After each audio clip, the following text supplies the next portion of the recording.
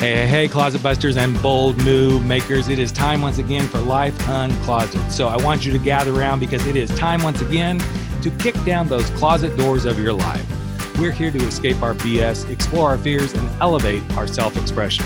I'm your host, Rick Clemens. I'm the Bold Move expert and that coming out guy who's going to take you to the party, the pulpit, the wake, and back to the party of living your life uncloseted.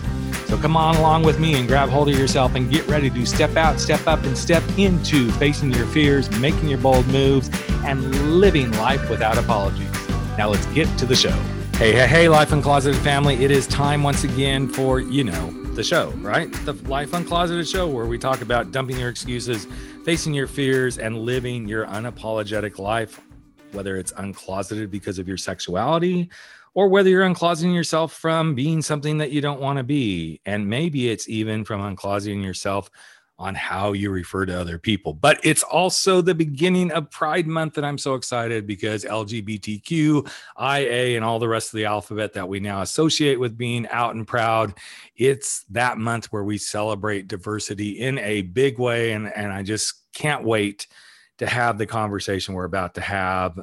Normally I'd kind of do a little plug here about come join me on other things, but I'm going to skip that for now. Maybe I'll talk about that at the end because I really want to dive into this conversation today. And I'm going to be honest. This is something that I still struggle with linguistically and somewhat in my own head with my fellow individuals in our community that are gender nonconforming or non-binary. And I'm not ashamed to admit it. I sometimes struggle with the they, them, and all that sort of stuff because we as humans are conditioned to see people in a certain quote unquote gender.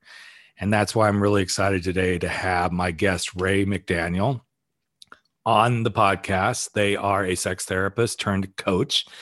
Can't wait to have that part of the conversation. And they work with individuals in the transgender, non-binary, questioning, all those types of people who are beautiful individuals in and of themselves that really the rest of us just need to get over our shit and start to embrace that they prefer to be called they or them and kind of say gender fuck, get over it. Okay. So we want to dive in with my guest, Ray. Thanks for being here. I'm so excited to be here. Thanks for having me. Absolutely. So let's cut to the chase. Does it really piss you off when somebody doesn't refer to you as they or them? Only if they're doing it on purpose. Okay. I think we do have to give some compassion for the fact that this is a new thing for a lot of people to wrap their heads around. And it takes a little bit of practice to get used to using they, them as a gender neutral pronoun. Right. And it's interesting that you indicated we need to give some grace because I can already hear some people out in the world go, we haven't given grace to the LGBTQ people, so why should we give it to the they, them people? And it's the same stuff. It's like, well, then why should we give you grace if you choose to be a homophobic, narcissistic Christian? Mm-hmm. Sorry. And I'm sure you come up against this quite a bit too in the they, them world, that probably what fucks with people the most is, okay, but who do you like having sex with?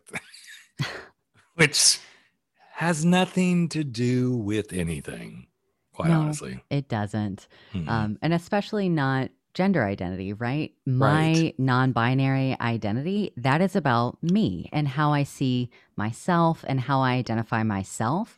It has nothing to do with who I sleep with. Right. And I think a lot of people get hung up in this whole they, them, at least other individuals that I've interviewed in this world and who embrace this aspect of who they are, is they're like, but you have tits or you have a vagina or you have a dick. I'm like, okay, so what?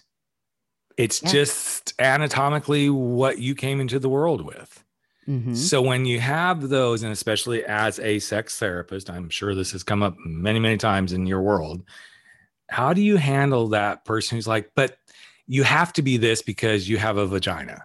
How would you respond to somebody in that realm? So I think this response is probably a bigger response.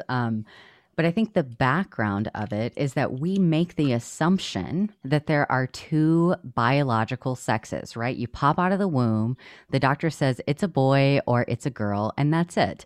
And I think some of us have the awareness that every once in a while, someone might pop out of the womb and the doctor says, this child is intersex or has some sort of difference in sexual development.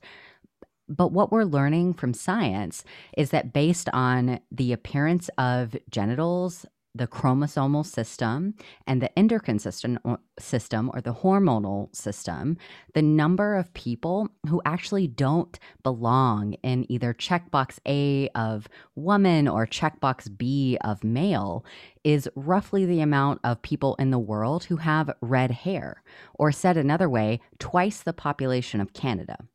So when we're talking about binary genders built upon a binary system of sex assigned at birth, that system is not relevant scientifically. That is something that we're beginning to learn more and more about, is the diversity of biology. And I think that diversity of biology is such an interesting thing because it also comes down through the rest of the LGBTQ alphabet. I was working with a client this morning in another aspect of business that I work with, and he's a bisexual man. He's actually an actor in LA.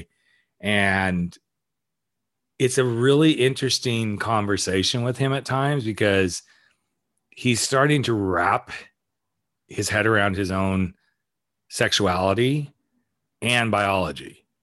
Mm-hmm. He's like, I'm struggling at times to realize, hey, I'm this good looking masculine guy, furry chest. He's got a great body. He's a model. So he's a beautiful being, that this masculine guy can be attracted to another guy. But then on the other side of that, he goes, this masculine physical, presence is also very comfortable with, hey, I'm just attracted to a guy, and that's what I'm, doing at this stage of my life. So it was interesting. We talk on other stuff, but he brought this up today. He goes, so I know you work with this, and he goes, I'm just curious, since you're coaching me on this other stuff, can I ask you another question? I'm like, sure. He goes, how do you balance that out? And I said, why do you have to balance that out? Why can't you just be who you are? Mm-hmm. And I know he kind of walked away like, okay, I guess I know what I'm thinking about it for the rest of the weekend. But I think it is an interesting space that you, in your world, doing what you do for a living and then showing up in the world in your own identity. I think people will probably get way too hung up on, but you're biological and then your sexual attraction and all this other stuff. How do you help balance that out? I guess I'll just ask you, for you personally, how did you balance it out when you started embracing or realizing this is how I see myself in the world? So I think for me, I have been very lucky in some ways and also very intentional in surrounding myself with people who don't ask me questions like that generally. Yep. So my community and the people that I surround myself with are all really supportive of me. They see me for who I am. They accept me for who I am. They don't care what's going on with my body. And so I balance it that way, is that the people that I really care about their opinions of me, all of those people are supportive of me. And strangers on the street, random people, or even family members who don't really see me for who I am, there's a lot less weight on those opinions because I don't need their approval. That's a huge thing. And I know in the 10 years, or actually, I guess it's almost 12 years that I've been coaching individuals coming out of the closet, one of the things that I've shared with them is that true desire, and I don't use this word too often, need to surround yourself with people that can support you. Mm-hmm. Be in those realms. It doesn't mean to say fuck off everybody else, but especially as you're starting the journeys of whether it's coming out as you're gay, bi, trans, non-binary, whatever it is, to find your crowd. Yeah. Because And go ahead. I would even say it is a need. Research tells us that. If you look at research on any marginalized community, but specifically the LGBTQ community, everything that you're going to read is going to say that support, and in particular, family support if you can get it, or close social network support is going to be the number one mitigator of distress. It's a huge resiliency factor for people. You just said something that kind of piqued my interest. So family support, if you can get it. Do you, in your professional opinion, what you've come across for yourself personally and as well professionally, do you find the gender non-conforming, non-binary even a bigger hurdle for family members than, oh, I'm gay, I'm lesbian, I'm bi? Or do you think it's kind of equal on the fronts? Yes and no. So I think there is more familiarity with LGB, Yes. right? When we start getting into T, and especially non-binary folks, Yep. there is less knowledge. And so I think it's harder in that sense, especially for non-binary folks, because they're also having to approach family members who might not be familiar with they, them pronouns or the gender spectrum. And so I think they're fighting that battle on a few different fronts. Luckily, I think we are getting, we were talking before the interview started, we're getting more attention in media for non-binary folks. It's becoming more a part of the conversation, and we still have a long way to go. I agree 100%. And I think a big part of this, a long way to go, still stems from the whole LGB still having a long way to go, even in its realm, even though I consider it light years ahead. And the reason I say that is it's probably been 6 years, maybe 7 years ago that I first started speaking on panels with PFLAG. And we always would be on panels where there'd be a gay man, a lesbian, honestly, very few bisexuals, but a trans or gender non-conforming. So even 7 years ago, the gender non-conforming was like, we're just beginning to get into there, And I remember the questions used to be like, well, tell me about when you were first attracted to a guy, or, what's it like to, all the curiosity questions, right? Yeah. The trans was kind of the quiet subject matter. And then suddenly, it just started coming forward because the movement was starting to happen and was starting to be seen, and everybody was starting to get comfortable with it. Within probably 2 years, 3 years, I was the least I was still a little controversial because I had been married for 36 years, came out of the closet, had 2 kids. So my story was always kind of a unique anomaly to college students, but I saw the shift beginning to happen. And then I remember the first time we were on a panel, and it was the first time I had been on a panel with somebody who was gender nonconforming, and I didn't even get a question because this was like the new, this is the new curiosity at the sideshow, so to speak. Right. Yeah. But I also found it so interesting how, and I guess maybe it was because it's the college crowd, even though, 5 years ago or so, this was so new. Their openness, their embracing of, okay, so you're the old gay guy. Well, that's old news, right? But their willingness to go there. And I remember one student saying, I hate to even ask this question, but I get really embarrassed when I try to talk to someone who is gender nonconforming because I'm afraid I'm all just going to keep fucking up their pronouns. And the person who was on the panel, it was a touching moment. They said, honey, I still fuck up every once in a while too. And I still love myself. And it was so, I love that. Yeah, it was such a beautiful moment. And even to this day, and you kind of said it too, like be gentle with yourself and have grace. I wish the message could become, why can't we just be gentle with each other? Yeah, I hear that. Yeah. And I think it's important, like I was saying, using they, them pronouns is something that is relatively new to Right. us as a culture. The talk about the non binary identities and genderqueer identities is also fairly new. Right. And we're gonna screw up. Like Hmm. this person on the panel said, I still screw up people's pronouns, and I live and breathe being non binary and working with trans and non binary folks. And I think where we get into dangerous territory is when people who are cisgender, right? Anybody who's not trans, who they're afraid to make a mistake, and they have good intentions, and so they disconnect, right? So that they don't make a mistake. They completely disconnect from being in relationship with people who are trans or non-binary, and I think that's a shame. Yep. And I think that comes from a place of shame, of not wanting to screw up. And I just want to normalize, we're going to make mistakes. Everybody screws up, and it's really about how you repair from those mistakes. Hmm. Well, and it's how you show up in those mistakes too. Mm-hmm.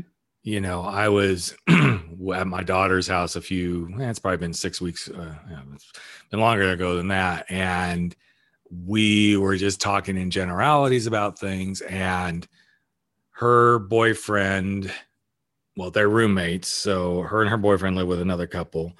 And the female in the other couple, she is Chinese, and her brother was there. And we were having this conversation, and I caught myself saying something about, have you seen the new show, Kim's Convenience? Great Asian show. And I even caught myself going, well, wait, okay, did I say that right? And I thought, of course I said that right. I'm describing the show, but then I caught myself going, well, why did I have to say it's an Asian show when I could have said it's a show about a Korean family, Yeah.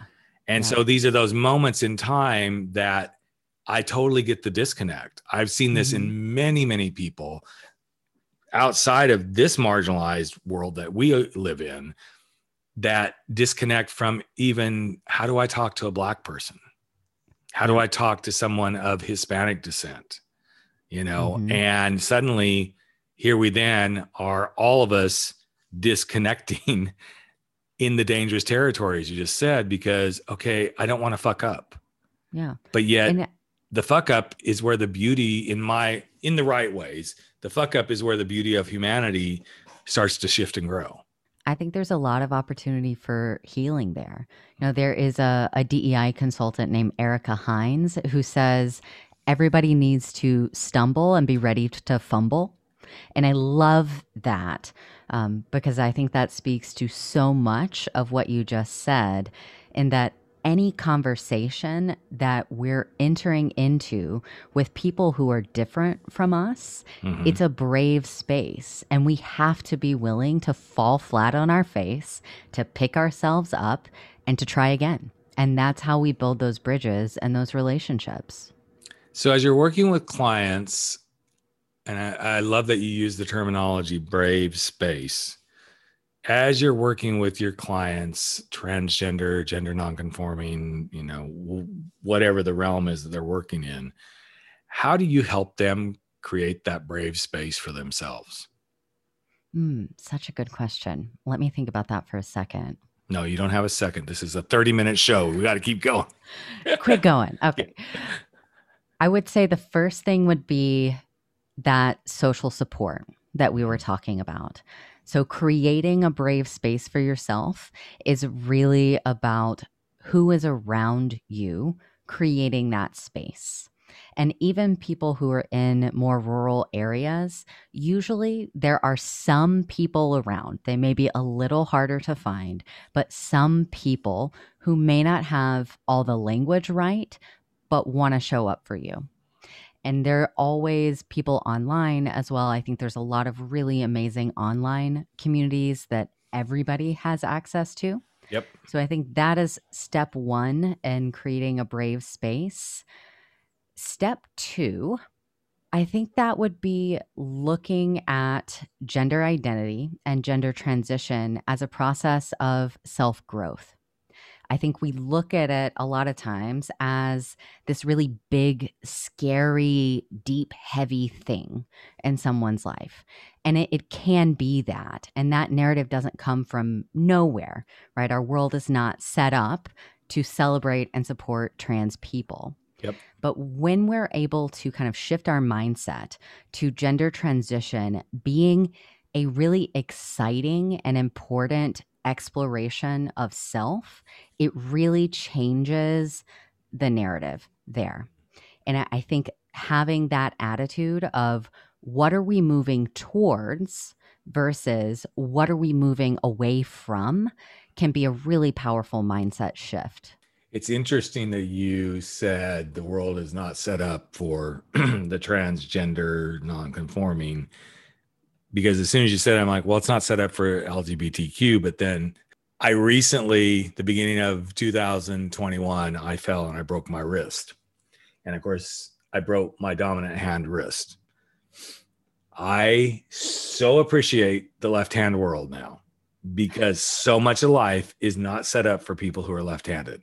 I found everything being awkward because I started using my left hand, and, right out the gate, I started using my mouse to try to navigate. And I actually was pretty good right out the gate. But then I noticed little things like going down a stairway, the handrail's on the right, trying to reach a door. It's all of these things. So it's not the same as what you're bringing up, but there is the intersections, and even in my world, and I've used this a couple of times in this same analogy, I can walk down the street, somebody can see me, nobody's going to know I'm gay.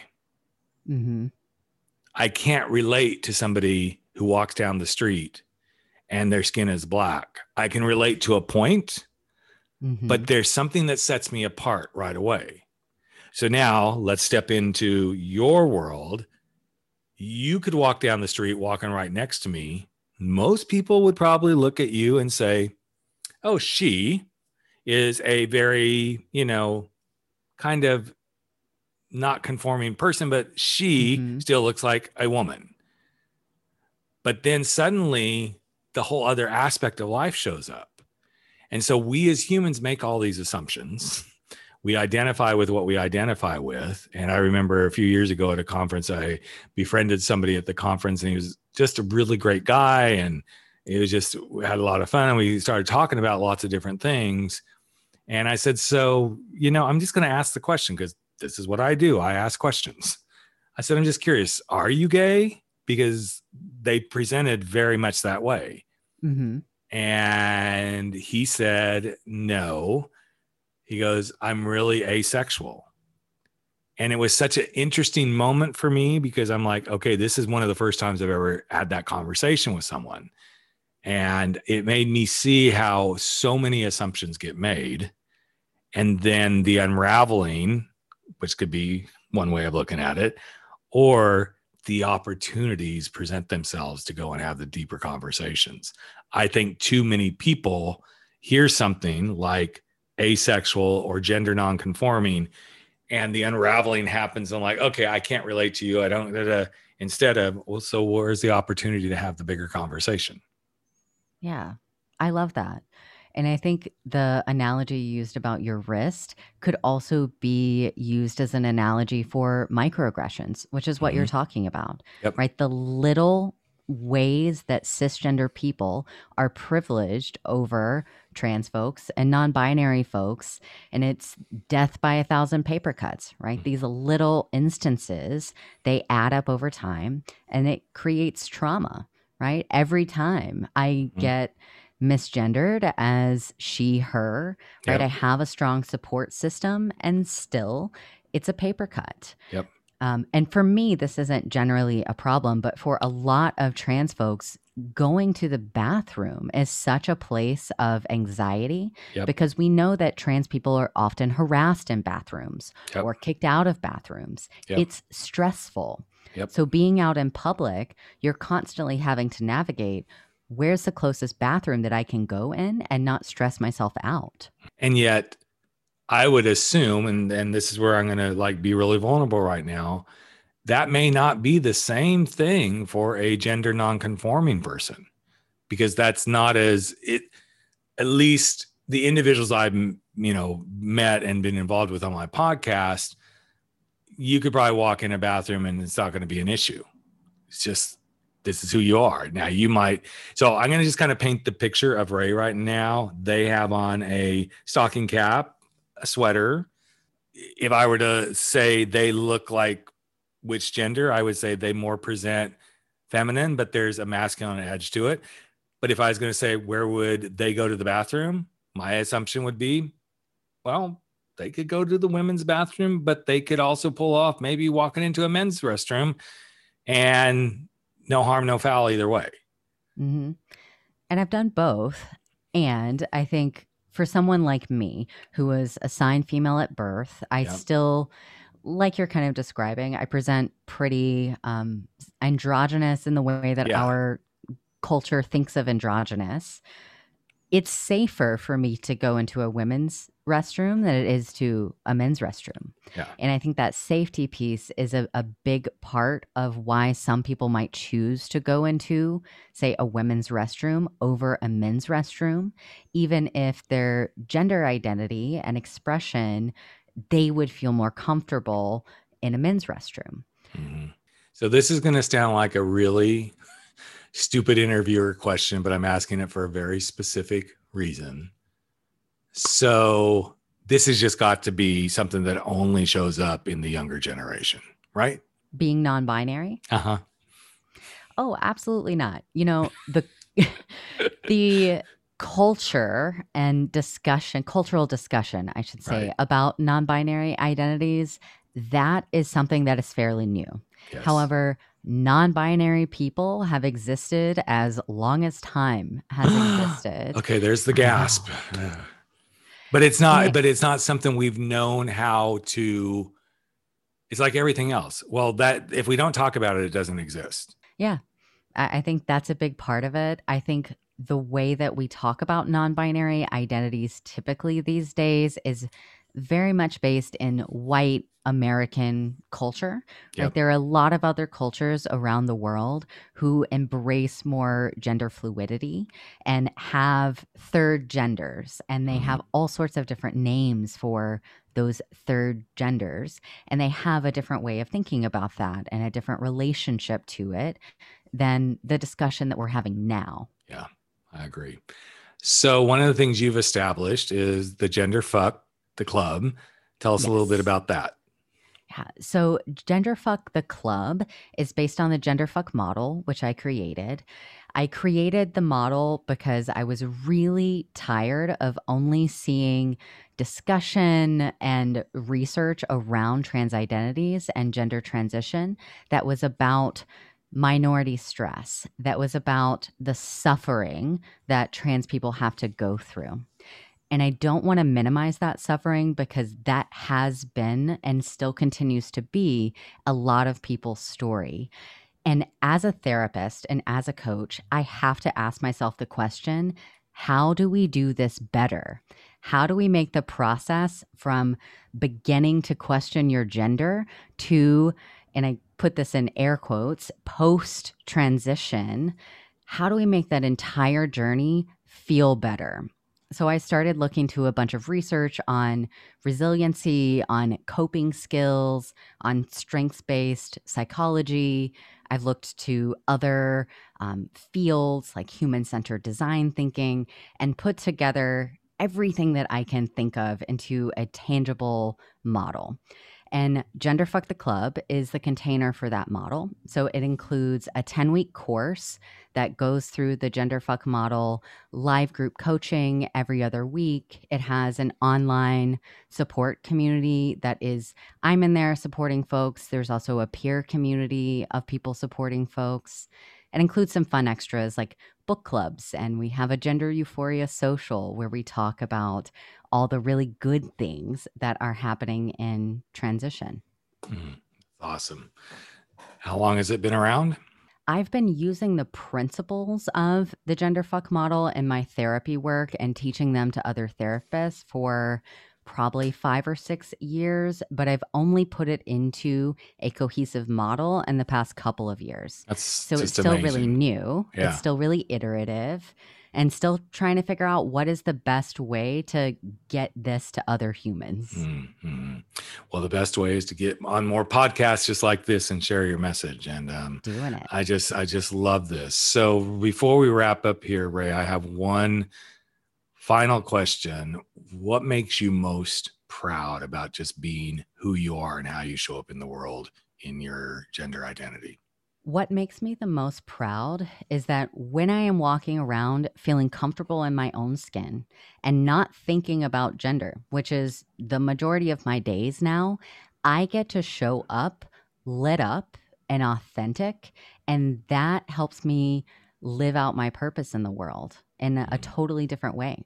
I show up with more energy. I show up more enthusiastic and authentic. And I walk around lit up. And that makes a huge difference in my quality of life. I'm so glad that's what you shared, because I have held a very, very firm belief that of all the many things that happen when you come out, regardless of whether it's coming out because you're gay, lesbian, bi, transgender, whatever, one of the things that I've held as one of the greatest things besides freedom and authenticity is you truly show up in your purpose. Mm-hmm. And I think so many people miss that piece of it. Yes, we're going to go through some challenges. We're going to be tried. We're going to have people not like us, all this sort of stuff. But man, what a beautiful thing when you can stand truly in yourself, which then truly leads you into your purpose and lets you know this is why I am on the planet. This is what I'm supposed to be doing. This is how I'm supposed to be showing up. And I wasn't expecting that to be the answer, but I'm glad it is, because it's such a light, torch-bearing sort of statement of it really helps me show up in my purpose. And I can tell from everything that you've shared, that's exactly how you show up. So really quickly, the best way for someone to touch base with you, is it through the genderfuck.club website? Where would we find you? Yep. You can find me at genderfuck with no U. So genderfck.club. That's the best way to find me. I'm also on all the social media under Practical Audacity. Pretty easy to find. And I'd love to talk to anybody that has questions or comments based on the episode.